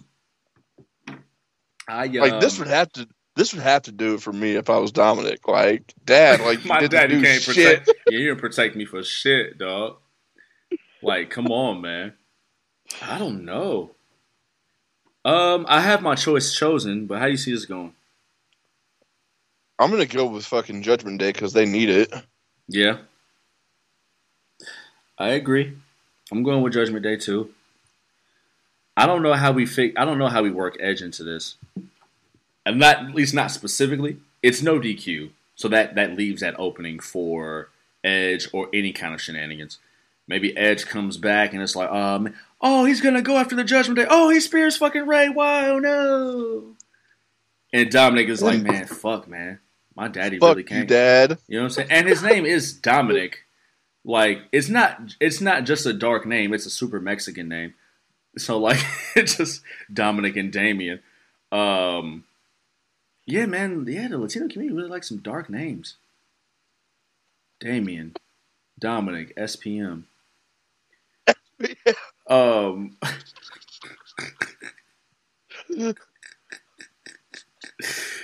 Man. It's a deep cut. Yeah. That's a deep cut. Yeah, man, I'm going with the Judgment Day. They need it. I don't know what happens with Dominic. I noticed, this was pointed out to me afterward, that Rey Mysterio was wearing black and purple. Like the Judgment Day's colors. What if he's like, "Fuck you, son. Bruh, I fuck want you, you son. I'm gonna kidnapped." join I am the higher power. It was me. It was me all along. Swerve. Swerve, bro, for the sake of. Um, yeah, Judgment Day has to take this. They've got to take this. Yeah. In some form or fashion. I need a good, proper blow off match between Ray and Finn, though. I wouldn't be mad at that. I wouldn't be mad at that at all. That'd be good. Taking Judgment Day. This match, man, and a kudos to Raw, because I want to talk about this match too. For the United States Championship, Bobby Lashley versus Austin Theory, Mr. Money in the Bank. I don't even know where to start. Because leading up to this week, it felt like Bobby Lashley was an afterthought in feud. And he still does. However, on Monday Night Raw, that first hour of Raw was booked so interestingly to me. Because that entire segment, there was, for one, only one match. And on the low, suddenly, that entire first hour of Monday Night Raw was about Austin Theory. Yeah. Yeah. This is one of those things that says to me, vision, if not a plan. Austin Theory is the guy that they want to build to, right? But segment-wise, people walked away feeling like there was something to be desired. Not this past Raw, but just in general, right? The Vince McMahon accompaniment. I mean, Roman Reigns even addressed it with, "Hey, your daddy's not here anymore," which I was at the crib like, "God damn, dog, they really already." I imagine Vince would love that shit though. Oh yeah, he's probably sitting at home. Oh, good shit, pal. Good shit. You know what I'm saying? Use me in the angle, yeah. But like that was shocking. That was shocking to hear. And Heyman already teased it when he said, "You'll be the next guy out of here," about the sound guy. Yeah. But yeah. But yeah, the entire first hour of Raw was about Austin Theory. Roman Reigns came out and he set the tone, but Austin Theory interrupted Roman Reigns. And then Austin Theory gets interrupted by Drew McIntyre. And then you start building toward the Bobby Lashley Austin Theory match, which seems like an afterthought. But then during the match, Dolph Ziggler comes out in his feud, his budding feud with Austin Theory. But the way Austin Theory was like handling himself was a credit to his character. Because he stepped in the ring against the Bloodline. Yeah. He stepped in there 1-on-3. Jay gave him that bacon, and he didn't take and he didn't take that shit lying down. No. Right? He hit him with the briefcase and fought back. And then, in the tag match, Austin Theory wanted to be involved. He really wanted to be involved. And Shane was like, "Nah, homie, beat it. Smell like French fries. Irish French fries." And at the end of the match, Austin Theory still stood tall. And he only lost because Dolph Ziggler was there. He got distracted. The dreaded distraction, right? And then took the L from the wrap the story up with the Bloodline. Yeah. But Austin Theory's character is interesting to me now because he lost his daddy. So he doesn't have that help anymore. He's an island unto himself with just him and his potential. As a rookie, he's in over his head. Big time. He's in deep waters because he's got Dolph Ziggler looking at him. He's got Bobby Lashley looking at him. He got disrespected and interrupted by both Sheamus and Drew McIntyre, respectively. And even talking shit with the Bloodline. It's a lot of hefty names coming at you. He want all the smoke. All the smoke. He is in over his head, but he is not running from it. Gotta respect it. It was almost a subtle way of saying, yeah, Vince was here, but Vince was with me because he seen this shit in me, and I'm here for a reason. That was a hell of a first hour of Raw. I have to give it all the props in the world. Yeah. For them to showcase Austin Theory, they showcase him in every format. The promo, the emotion, the selling when he's not wrestling, because he had to sell the bars. He had to sell being nervous. He's on the mic. He's not on the mic, but Roman Reigns is talking shit. He's like, oh man, he looks nervous. And you can see him say, I'm not nervous. I'm not nervous. But you can tell like he was saying it that way, man. I'm not nervous. You know what I'm saying? Like that's who he is. Like, but he's clearly nervous, but he wasn't gonna run from it. That was, like I said, salute. Hell of a first hour. Testing him in the match, a long match. The emotions within the match, the storytelling within the match. That was a hell of an hour for Austin Theory. All salutes in the world. How do you see this match going though with Bobby Lashley? And let's talk about the Bobby Lashley Theory feud along with it. So yeah, talk to me, man. I've been going. Man, I think we're gonna have I think Bobby's gonna retain. Mm-hmm. It's gonna be a banger, but okay. I mean, if they let this one go and let him show some fire, yeah, it'll look really good for him even in a loss. Right. Yeah. You know, and I think this could be over with after this. Yeah, I'd imagine it wouldn't be. We got Ziggler creeping. Yeah, creeping. Which I wouldn't be mad at that little feud either. Not at all. Not at all. And they seem to be doing something with Ziggler, just kind of a makeshift tag team with AJ Styles. Some kind of alliance there. But that could be a fun tag team. Yeah. That could be a low-key fun tag team. Yeah, man. I see it the same way. Bobby Lashley's going to retain. Another showcase for Theory on a big stage, SummerSlam. It's still SummerSlam. It's the U.S. Championship match. It's Mr. Money in the Bank. Yeah, he's going to go down swinging. Swinging. Hell of a loss. A loss that puts him over. If he gets put in that chokehold, he's not going to tap this time. He's just going to go out. Oh, the full Nelson? Yeah. Yeah. He ain't tapping. Austin Theory might be a babyface. Yeah, I think he is. He's being presented as this brash, young, cocky guy who used to have Vince McMahon in his back pocket. But these are babyface tendencies. These are all he's doing what he should do. You know? Like, for the storyline, he's doing what he should be doing. Standing tall. Because why wouldn't he want the things that he has? Like, why are his accomplishments, like, they shouldn't be disrespected. No, like, why wouldn't he go after all this shit? Exactly. If he's there for the same reasons everyone else is there, why does he have to wait in line just because he's a young dude? It's his motivation. Exactly. You know what I'm saying? I think the presentation, we talked about it before when he won Money in the Bank. Maybe he turned babyface last week, this past Monday, with Vince being gone. Because before, a lot of it was, man, he's associated with Vince. He hasn't done anything. He's just whining. He's this, he's that. But, I mean, we can't be mad if his character-wise, we're all talking character-wise, taking advantage of the opportunities that were given to him. Especially if he proved himself to be this guy on his own. And it wasn't like Vince had been gone a couple days, and he didn't, he instantly stepped in that role of like, fuck it, I'm out here, what's up? You know what I'm saying? I'm not nervous.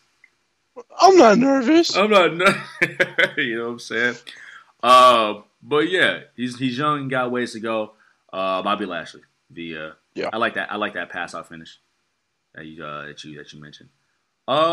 This match is the only one I can't decide on, but it's probably the one I'm looking forward to the most for the WWE Tag Team Championships. The Usos versus the Street Profits. This is the one thing that's kind of throwing me. Special guest referee Jeff Jarrett. You think Jeff gonna do him dirty? I don't know. I don't know. It's so random. Before we dig into a quick sidebar, have you been seeing anything about Ric Flair's last match? Matt sent it to me. I haven't watched it yet. Do you know who the match is against? It's not Ricky Steamboat, is it? It's not Ricky Steamboat. It's a tag team match. Ric Flair and Andrade El Idolo versus Jay Lethal and Jeff Jarrett. It's happening in Nashville, StarCast 5, Ric Flair's Last Match.com, the day after SummerSlam. Shit. Mm-hmm. They got a whole card. It's gonna be on Fight Network. They got like a whole like 7-8 match card. Damn. Okay. Yeah, and it's looking fire. Huh. So yes, they've had some. They've got a mini series leading up to it called basically the lead up to Ric Flair's last match. I have seen a little bit of clips of the second one, the second episode. I think there's 3 out as of this recording. There'll be 1 more after the match. But yeah, in the feud, or at least in the build up to it so far, what I've seen, this is really good. Like I'm really kind of excited to talk about this. So. Ric Flair has been talking about the one last match, but are you familiar with the Ric Flair Jay Lethal connection? I feel like I've heard about a little bit. Go ahead, let me know. So, Ric Flair was in TNA like 10 years ago. And Jay Lethal, who had been, tearing it up in ROH and doing great work in TNA, he got a great look working alongside Ric Flair. Ric Flair's like his idol, and he does a great Ric Flair impression. He does a great Randy Savage impression, which is another story, but he does a great Ric Flair impression. Like he talks just like him, mannerisms like him. They had a woo off in TNA. I remember seeing that. Yes. So he'd been doing this for a while, and like they became close. And so Ric Flair, in getting ready for his last match, he reached out to Jay Lethal. He's been working with Jay Lethal on helping him get in decent in-ring shape. So in the build-up, Jay Lethal comes to him and he's like, hey, I want to talk to you, about the card. He's like, is there a way I can, get some space on the card? And Ric Flair was like, nah, man, I'm just be real with you. We're really loading this thing up, with guys who have resumes. You're an opening match guy. Ooh. Right. right. So, Seed Planet, right? Go further on into it. So, Nashville, Tennessee is where Jeff Jarrett is from. Mm-hmm. Long family ties in the Memphis territory. His daddy promoted it. He's a third-generation promoter. His grandmother started promoting wrestling in the 40s. So, Jarrett is 10 toes, extra toes deep in this shit. 30 toes deep. And they're having all of these things happen in Nashville, right? The press conference, the build-up, all of it's happening in Nashville under Jeff Jarrett's watch, helping out, right? Because he's close with Conrad Thompson, who's putting on StarCast 5, who happens to be Ric Flair's son-in-law as well. He's the podfather of this whole wrestling shit, right? Yeah. So we get to the press conference, and after the press conference, so during the press conference, Ric Flair gives this joke to Jeff Jarrett about like, yeah, Jeff Jarrett's been great for Nashville, but I'm going to have 2 tickets front row for him and his dad, right? So he's dropping jokes on Jeff Jarrett. And then he leaves, Ric Flair leaves, and gets confronted by Jay Lethal. And Jay Lethal's like, yo, like, I loved you asshole. You just been using me this whole time. You used me. Right? I asked you if I want a little piece, I just want to get a little involvement. You tell me I'm, an opening card guy. You had this whole press conference and you didn't even get me invited. Like I had to fly myself out to get here, right? So he's tight at Ric Flair. He ends up punching Ric Flair in the stomach where he had like his surgery, right? And it starts kind of whooping on Ric Flair. Then Jeff Jarrett comes over, and is like, yo, Jay, what the fuck are you doing, right? Now, remember I said TNA. Yeah. You know who the founder of TNA is? Mm-hmm. Who is he?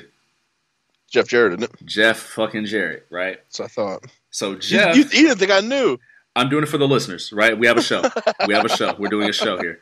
So Jeff is like, "Yo, Jay, you're fucking wilding. Like, knock it off. He's trying to help. He's trying to help Ric Flair up, right? Again, they got started in TNA. Jeff Jarrett gave him a job. Ric Flair is like, "Yo, fuck off, Jarrett. I don't get the fuck away. I'm tired of you and your old man." So Jarrett's trying to give him a helping hand after he just got his ass whooped in the parking lot, and Ric Flair is being Ric Flair, being an asshole to Jeff Jarrett. So he cussed Jeff Jarrett out something crazy. Like, all you hear is bleeps. And now Jeff Jarrett is there with his wife, right? And Jeff was like, all right, slaps across the face, starts whooping Ric Flair's ass. He takes his wife's shoe, Karen Jarrett, formerly Karen Angle, takes Karen Jarrett's shoe, It's a high heel and busts Ric Flair across the head with it mad times. But Ric Flair's bleeding all over his parking lot, whooping his ass, right?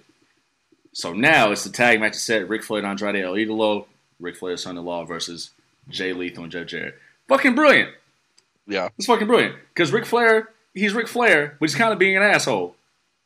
What's new? Two guys, right? What's fucking new? And that's their whole fucking point.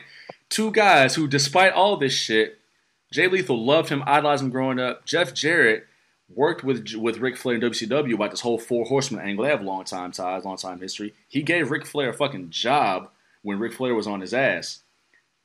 And now Ric Flair, who his last match, being a fucking asshole, being Ric Flair, nah, fuck all that. But they're the heels because they did it, even though they're completely fucking justified. It's so fucking dope. Anyway. So yeah, that's the next day. Let's take it back. Damn.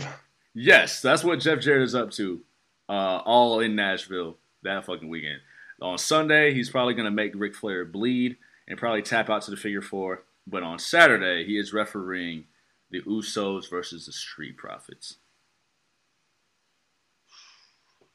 This will probably be match of the night. I'm thinking so.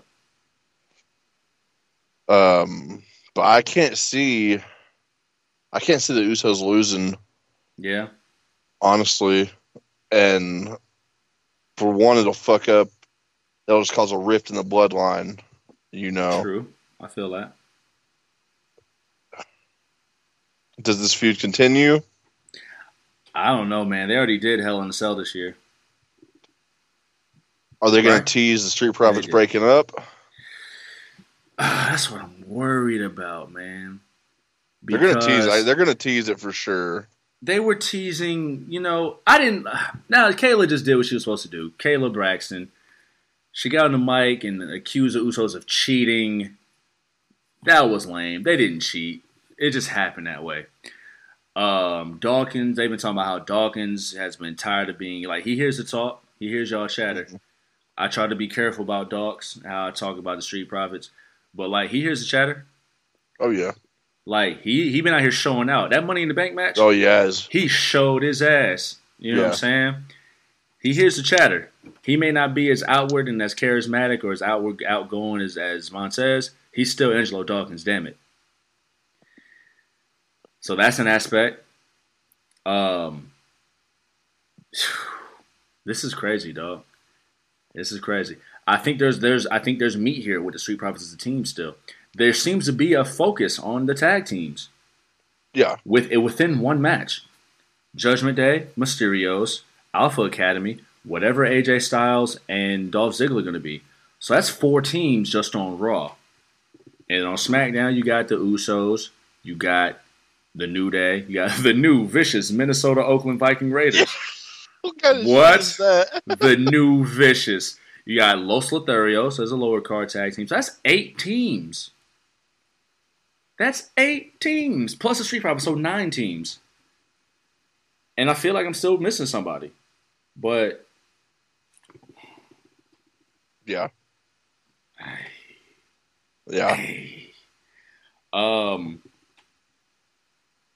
The Jeff Jarrett thing is throwing me off.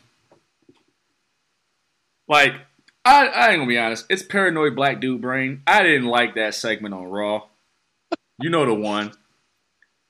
Goddamn, they're in the back giving each other talking shit. And Jeff Jarrett, old scary big bicep white man with his blonde mustache and blonde hair, looking like Colonel fucking Sanders, telling these 2 young men of color teams to pop down. Pop down. You know what I'm saying? I didn't necessarily like that visual. Yeah, he's a ref. He's not a referee by trade. He's a wrestler by trade. He's not a referee by trade. That doesn't make him qualified for the job. So he's a guy with the stripes. He could disqualify you. That don't mean I want to see him in the middle of these 2 dudes, these 2 teams, grown men, these grown ass men, in the biggest match of their careers. And the story is Jeff Jarrett and what Jeff Jarrett's going to do. Yeah, JEFF, JARR. That's why it feels like this feud could continue. Because I don't. If Jeff Jarrett goes heel in this match, then he has to be part of the story. Because he has to get his comeuppance. If he calls it straight, if he calls it just straight, then it's like, what is he there for? Mm-hmm. If he goes straight and he's a babyface, you get the feel good moment. Street Profits new champs, and Jeff Jarrett did it in Nashville. Because if he calls it straight and the Usos win, then like damn, Street Profits, like you had it. You know what I'm saying? Those are your chances. If he calls it straight and the Street Profits win, it's like it's a little bit overshadowed by Jeff Jarrett. That's why it's so hard to call. That's why I'm going with the Usos. Yeah. Yeah. Yeah. It's hard to see the bloodline without championships. Yeah. Like, for real. That's my biggest reason. That's a huge reason. Maybe we get a 2 out of 3 falls match. What's the next pay-per-view? Clash at the Castle? Yeah, not till September. Maybe we use Jeff Jarrett being not a great referee to... Oh, I just lost one of my buds, so the next one will probably be going soon. What if we use Jeff Jarrett not being a referee to where the Profits get screwed again? Somehow. Maybe instead of like Tez's shoulder was up, maybe this time someone gets pinned and it's not the legal man. That could be true. You know what I'm saying? That could work. You know what I'm saying? A small mistake, but some of that commentary will have to sell pretty well. Because they did it well at Money in the Bank. Money in the Bank. It looked like a weird pin, but like you couldn't see that the shoulder was up until like no one could see it because they're on the monitors. They see what we see. Yeah. And so the replay that was not a bad way to do it.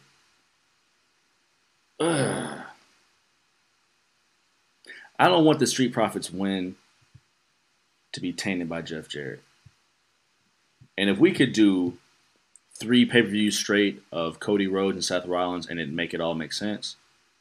We could do it with these 2 teams. Yeah. I'll go Usos. I was very close to going Street Profits. But, yeah, let them use a bad ref who's not great at reffing. He makes a mistake. We go 2 out of 3 falls. And make it shake, man. Usos and the Wyatt family have a classic 2 out of 3 falls match. A slept-on 2 out of 3 falls match back when they still wore face paint. We just saw Briscoe's FTR 2 out of 3 falls. Yo. I know. And the listeners, if you have not seen the 2 out of 3 falls match, go do so. I watched the first one first.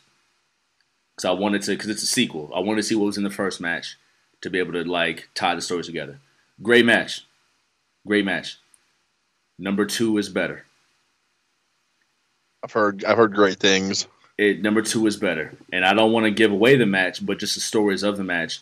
The first match, which was 3 months ago, the FTR were just beginning their babyface turn in AEW. So they were kind of like the de facto heels in this match. The way they worked it too. But in the second match, before I even get to the second match, they were the de facto heels. It was based on who's the better team, which both matches are, but it didn't really devolve until the second half, the end of the first match. The second match, 2 out of 3 falls.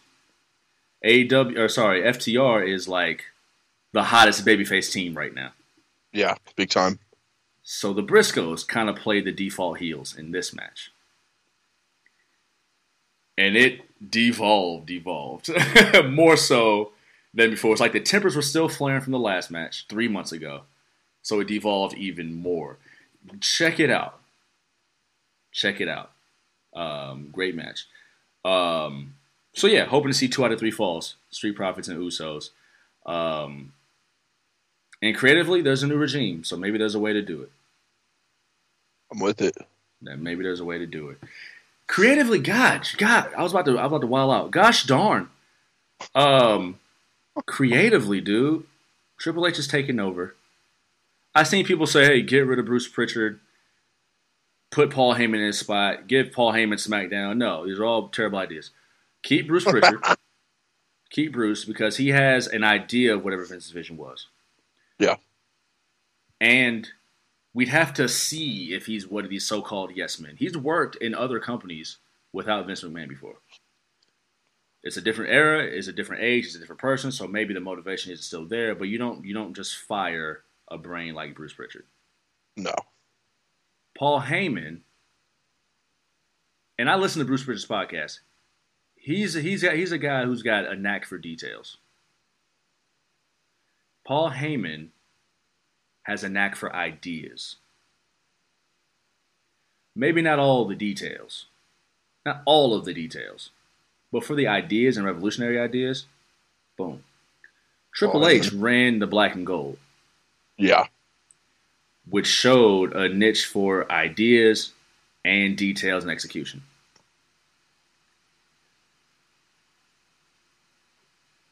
$2022, dog. I'm looking forward to seeing what they got cooking up for us. 2022, dog. What a time. It's a new day. Yes, it is. It's a new day. Yikes, man. Pushing forward for the Raw Women's Championship, we have Bianca Belair versus Becky Lynch. Let's go back to last year's SummerSlam. They are 1-1. Yeah, they're 1-1. Year in the making. We got here Bianca's a little. This. Sorry. Okay, all right. No, you good. We got here a little sloppy, and I didn't mean just me and you, but now it's a double entendre.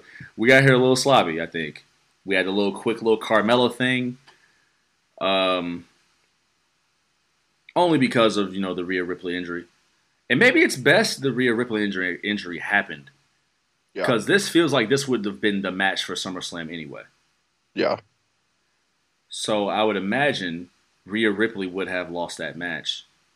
But again, this is back when Judgment Day wasn't being booked well, where we just saw 30 minutes dedicated to them being booked well, looking like a threat.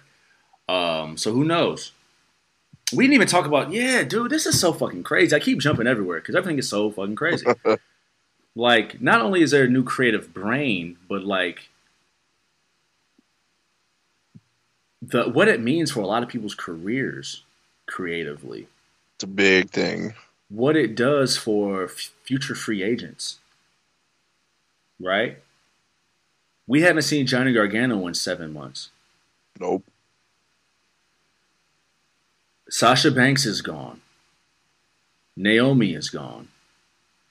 What would AEW have been if Vince stepped down a year ago? Would we have gotten Adam Cole? Would we have gotten Bryan Danielson? Would Triple H found a way to make it right with CM Punk? Right? Miro. Claudio. A lot of the WWE guys who left, but also they signed guys like an Orange Cassidy. They have Kenny. They have Young Bucks who had talked to Vince McMahon in WWE in years prior. Yeah. Would Cody have left sooner? Well, I mean, that's a contract thing, so you can't say would have Cody left sooner. But the landscape of this thing really changes. Really changes. Wow. I can't get over this.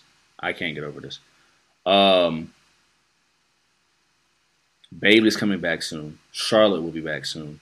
Maybe Sasha, maybe Naomi. They're trying to build Alexa Bliss. Doudrop is there. Asuka is there. Nikki ASH is a thing.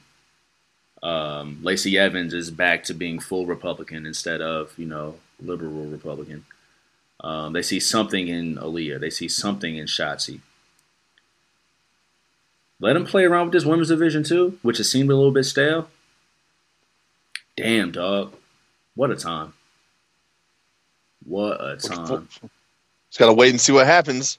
Yeah, we have to wait and see what happens because they got a lot of names to play with, and they don't all have to be in the championship scene all at once, right? That was kind of a thing with WWE roster versus like the AEW roster of who makes it to pay-per-views, right? Yeah. when you see these people on television, there feels to be like a really clear, like, we care for this talent versus this is one of our jobber talents. Whereas they all make pay-per-view, though. Yeah. Whereas on an AEW show, on Dynamite, you may get an Ethan Page versus an Orange Cassidy match, and you may be like, yep, Ethan Page is losing this one. But it's going to be a competitive, full Ethan Page match, and Ethan Page doesn't make pay-per-views that often. No. So where when you get to the pay-per-views, these are both sides of teams that have been built. Whereas everyone's taking the loss on WWE television. So now that you have more names in the mix, they don't all have to be in championship feuds. You know what I'm saying? Yeah. More depth in the storytelling. What a time, dude. I can't wrap my face around this. Bianca Belair, she wins it as well. Yeah. The story is complete. A story that took place, started a year ago with Becky Lynch's surprise comeback. That match set Bianca Belair up for life. Oh yeah, for sure. Yeah. The groundswell of that match. Becky came back, took that moment, and then Bianca took that L in 10 seconds. And then came back and won in a hell of a match at WrestleMania. But this match here, yeah, Bianca wins, and you tell the story. Well, the story, hey, Becky, who had to fight after she came back from the WrestleMania loss, had to fight back, but never beat Bianca Belair in a straight-up match. No. You know what I'm saying? And she's not going to win this Saturday either. Right, and that's the story you tell after that. That's what I mean. Yeah. So, yeah, man, going Bianca, man, set her up set her in a good spot. She just got Charlotte left after this, as far as the Four Horsemen go. You think we see Bay? Actually, you know what? No, let's save it for this match. Liv Morgan versus Ronda Rousey. You think we see Bayley come back? Tell me about this. Tell me what you're thinking. No. Okay. I think we see Charlotte come back. Oh. Okay. Okay. And I think Charlotte costs Rousey the match. Ain't no way Liv Morgan's beating Ronda straight up one-on-one. Ronda. Ain't no way. Huh. Okay. Because, I mean, they want Liv to keep the title for a little bit longer. They do. Yeah. And I don't see it, but they want it. I know. Neither do I. I'm not hating. It's just, yeah. And this is the way to do it. Have Charlotte cost. Yeah. Interesting. I was thinking maybe Bayley comes out and congratulates Bianca. You think Bayley jumps to Raw? Yeah, I mean, it's been so long. Was Bayley on Raw? Was she on Raw or SmackDown? I can't even remember. It's been so long. I don't either, actually. I think it was SmackDown still. Perfect time to change it up. Yeah. Huh. It'd be fresh on either side, clearly. Yeah. Yeah, I think it was SmackDown. Bayley comes out and congratulates Bianca, but then turns heel. Boom. Well, she was already.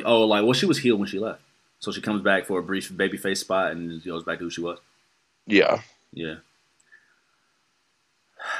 I could see Charlotte. I mean, at most, if we're gonna do it that way, I could see Charlotte coming out and then Bayley coming out in the same match.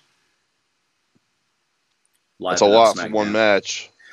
And the reason I can see that for one match is it seems like it'd be a lot for two matches and two different segments that have two different returns. That's true. It would almost seem like literal the same segment back to back, just on Raw and then one. Yeah. You know what I mean? Before I was even thinking about Bayley and Charlotte, I was thinking about a heel turn from Ronda Rousey. Because she was her most interesting with Natalya. Yeah, that's true. I think this babyface thing maybe it. She was so negative and mean about wrestling when she was away. Work or shoot, whatever it was, right? Publicly, she was mean about it. She was expecting to come back as a heel anyway.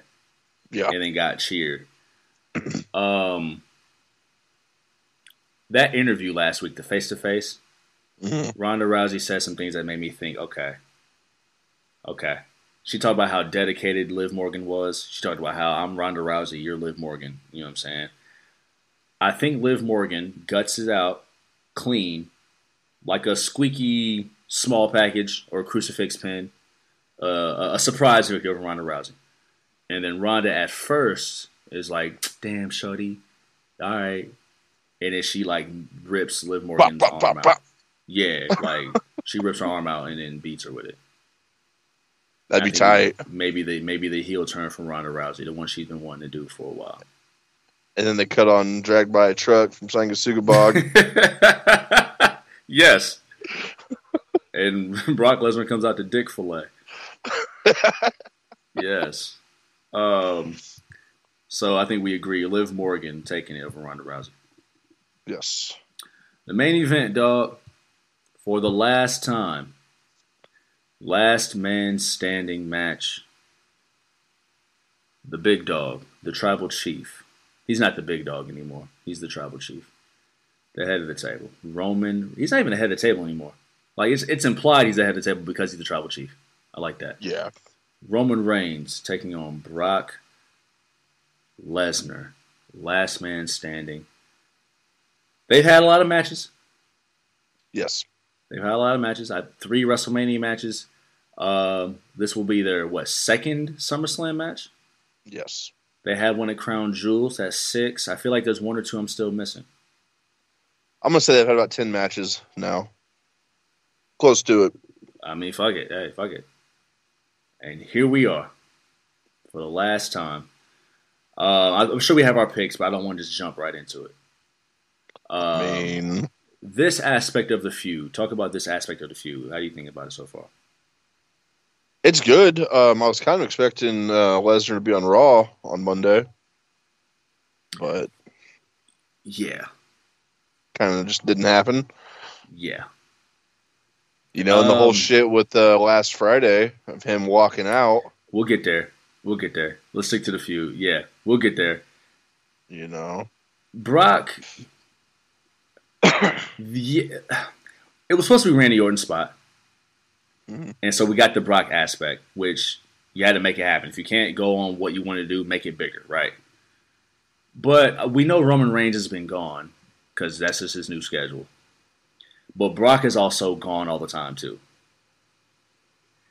We needed more of both guys, one or the other, to build this match. I don't think they've been on screen together since Money in the Bank, have they? Sounds about right. And we know Roman Reigns has been gone. Brock Lesnar was on SmackDown. No, neither of them were on Money in the Bank. No, yeah, you're right. Money in the Bank. So when it was SmackDown. Roman Reigns defended against Riddle. It was on SmackDown. And they haven't been on the same screen since. Brock Lesnar was on SmackDown, and we'll get into the rumor aspect of it. But Roman Reigns was on Raw, and it was Madison Square Garden.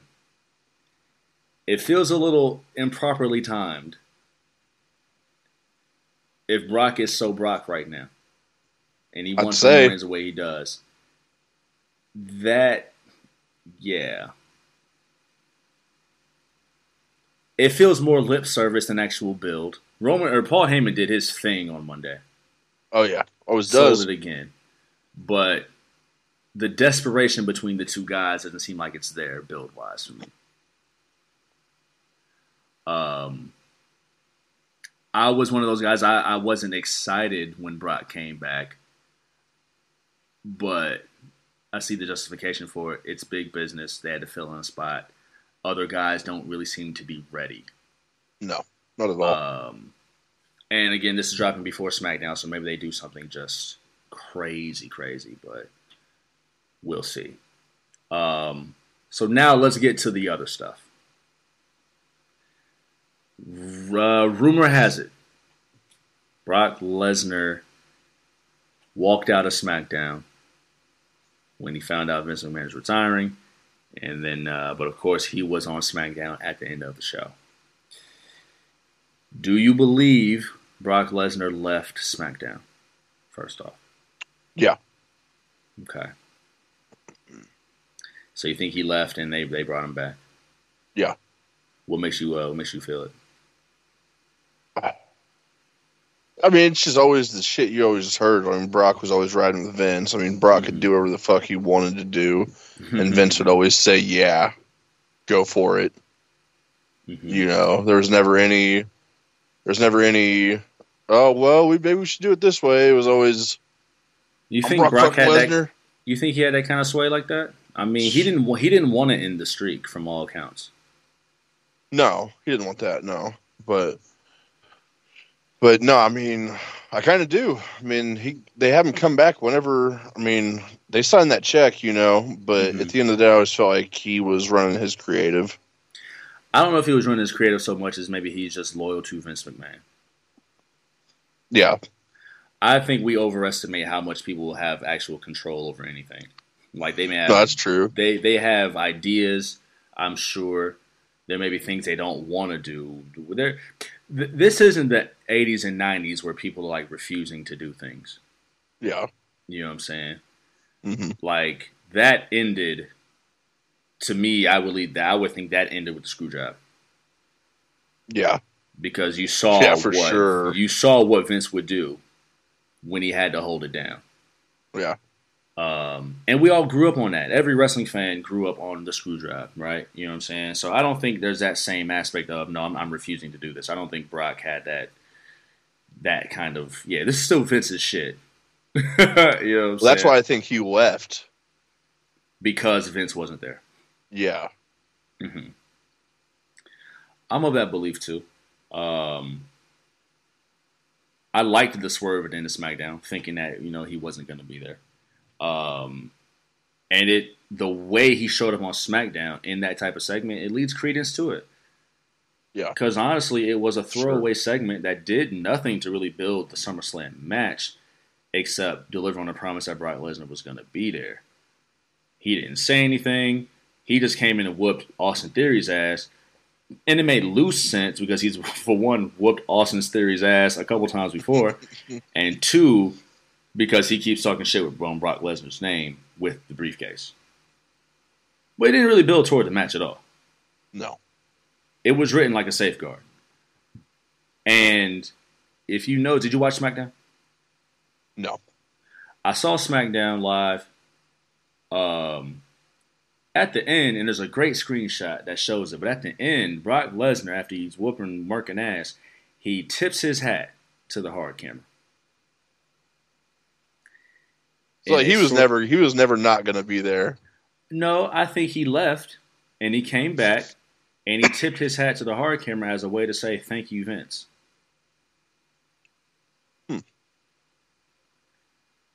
Not so much to the fans. He knew Vince was watching. And it looks like no one got to say bye to Vince, as if Vince was not there at all. So the emotionality of that relationship, I think, that's pretty that's cool. What that was. He was tipping his hat to Vince. Thank you, Vince, for everything you've done. He might have texted Vince and was like, yo, go do the show. Go do the show. Quit playing. Quit playing. Like, be a businessman. Like, I know it's fucked up. I'm not there. You got my number. Go do the show. Quit playing. Go knock this shit out. But build-wise, this match hasn't been there. No. We put up a poll on Instagram, the Instagrams, that said, hey, because this was before the news came that Brock was back. It's before SmackDown aired. Hey, is Brock, quote-unquote, unprofessional too? Comparing it to Sasha Banks and Naomi walking out of Raw. Well, the vast majority of you are very disappointing. Morally reprehensible human beings. 2/3 of the votes, and there were more than 3 votes, 2/3 of the votes said that Brock Lesnar was not unprofessional for walking out of SmackDown. Now, I'm going to stick with the fact that I believe he did leave SmackDown. Once he came back on SmackDown, I saw all this shit. I was on the Twitter timelines. All these people were like, oh, you got worked. I can't believe you even believed it in the first place. Nah. Fuck out of here, nigga. Okay, I'm all for. Listen, I believe he left, but even if he didn't leave, I'm all for companies using the internet to work internet fans. Oh yeah. That vocal, it's not the same minority it was. It's loud. Mm-hmm. But I think he left. Yeah, me too. And it's okay to believe it. It's still wrestling. Just let me believe it. Just let me believe it. Hate us. I hate us. I do. The biggest wrestling feud ever is not Austin McMahon. It's not Austin Rock. It's wrestling fans versus wrestling. Always will be. Always will be. It's the feud of the year. Feud of the decade. They can headline WrestleMania every year. And the fans wouldn't get tired because there's always something new to add to the feud. I believe he left. Did you see the rumor that they were talking about Goldberg? Oh, hell no. I was like, oh, Ren's going to love this. No. Ren's going to love this. It would be the only thing that made sense. And the only thing that would have helped replace the majesty of that match. They just got him waiting in the wings, don't they? They don't fuck with Goldberg like that. They don't fuck with Goldberg like that. They don't put him on the WrestleManias.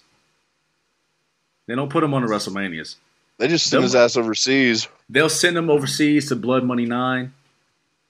They might put him on SummerSlam. He murked Dolph Ziggler a couple SummerSlams ago. A hell of a spear. But they might put him on Clash. They might put him on Clash. You know what I'm saying? It's overseas. They'll throw him on the Rumble and let him get murked by Drew McIntyre. They're not putting him on Mania, though. No. His last Mania, he got murked by Braun Strowman in front of a crowd of nobody. Which only happened because Roman Reigns didn't want to work. That's a joke. That's a joke. I know. But, yeah. Roman Reigns, Brock Lesnar, man. How you see this going? Last man standing. What is Roman Reigns going to have to do? He's going to have to, bury him. Literally. My earbuds just went out. We're going to make it work, though. I was down to bury him. And he's going to win. Yeah. You know. But I hope this is it.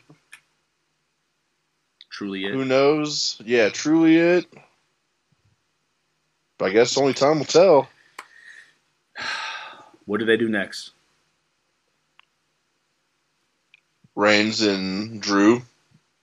Oh, yeah. Clash of the Castle. Very true. Yeah. Very true. What does Brock do next? Goes home and hunts and makes sex the Sable. Make the sex. Make the sex. Making the sex. Yeah. What is the next Brock Lesnar feud that makes sense? Because this one wasn't initially planned, but I know he's got time left on the contract. Do we get another Brock? Do we get another Bobby Lashley match? Do we finally get the Matt Riddle match? We get that, or shit. I've seen somebody brought up fucking Goldberg and Riddle again. We got to get that too. Yeah, Riddle was talking shit about both of them. I know he was. You know what I'm saying? You know, maybe Riddle is eventually going to be on their level. Oh, I'm sure he will be. I'm not mad. Yeah. I'm not mad. Huh. I'm trying to see what else there is for Brock. I mean, there's Austin Theory, of course. I don't know if that's a pay-per-view match. No. But clearly that's somebody they see, you know what I mean? Like we talked about the brilliance of the first hour, so yeah, you build to that. It'll take some months. It won't just be at the Clash at the Castle. Be on the out for that. I don't know what Roman Reigns does. He's gonna have to get violent. Is this SummerSlam TV 14? At first it was, and then they switched back to TVPG. Well, I know the Raw going forward was supposed to be TV 14, and apparently there's like a memo sent out too soon or whatever the words is. But I don't know if that affected. I mean, I would imagine it would affect pay-per-views, but they didn't explicitly say that, so I don't know. And I don't know if this one is going to be TV 14. This pay-per-view itself, this premium live event itself. It ought to be. Yeah. I don't know. I mean, hey, they've been doing well in PG. They haven't had a bad pay-per-view in years. No, they haven't. So they found a way to make it happen. That's with Brock Lesnar and Roman Reigns included. But You know, if it's CV14, you got a little more leeway. Roman Reigns is going to have to like tap into something. Big time. Tap into something. His last man standing match, a couple glitches with some handcuffs. It was straight with Kevin Owens. It was smooth. It was alright. It's a different beast, literally. Literally's. No, I want to see it. For sure. Yo, man, that is SummerSlam 2022. Yeah, we think about the card now, man. We talked it through. I'm looking forward to it. Mm-hmm. Like I said, I was looking forward to it, but just can't watch it live. Yeah, I feel that. But, yeah. But down with the signals. Yes. Yo, man. Yeah, that's gonna suck. I wish I could watch it live too. I'm gonna try to avoid my phone. I'm just gonna stay off my phone if possible, and make it shake that way. But yeah, this will be decent, man. Like I said, I'm looking forward to Usos and Street Profits, but Seth Rollins and Riddle, that's gonna be a slapper. Bianca Belair and Becky Lynch, I think is gonna be a slapper. I think we might see something out of this no DQ match. It's gonna be more angle based. Pat McAfee, he always shows his ass when he's in the ring, so that could be enjoyable. Miz will drag someone to Logan Paul. I don't really care about this Liv Morgan Ronda Rousey thing, but we'll see how it shakes, man. We'll see how it shakes. Everything has potential to push a story forward or come to a satisfying conclusion. Roman Reigns and Brock Lesnar, however that's going to end. But dig it, man. Well, Rick Ren. Let me know you reach on the social medias, dog. You got it, amigo. All you sick fucks out there can find me on TikTok, Twitter, and Instagram at @motherfucker, _MAAFFHUCKA. Check it the fuck out. And check me the fuck out on the Instagrams, on the Twitter at Juvie Desayuno. That's JUVIDESAYUNO. Check out the show page. Me and Big Ren on the show page, on Twitter, on the Instagrams, at the Hard Camera. Everything is on those pages. Everything. Show stuff, witty stuff, Twitter stuff, Instagram stuff, live pay-per-view stuff, premium live event stuff. Heartwarming content, heart-building content that goes all the way out to Australia. And it's down with the signals. I think that might have been my best one. For your guy, Juve. For your guy, Big Ring. We are the Powers of Pain. We'll be back next week with the recap.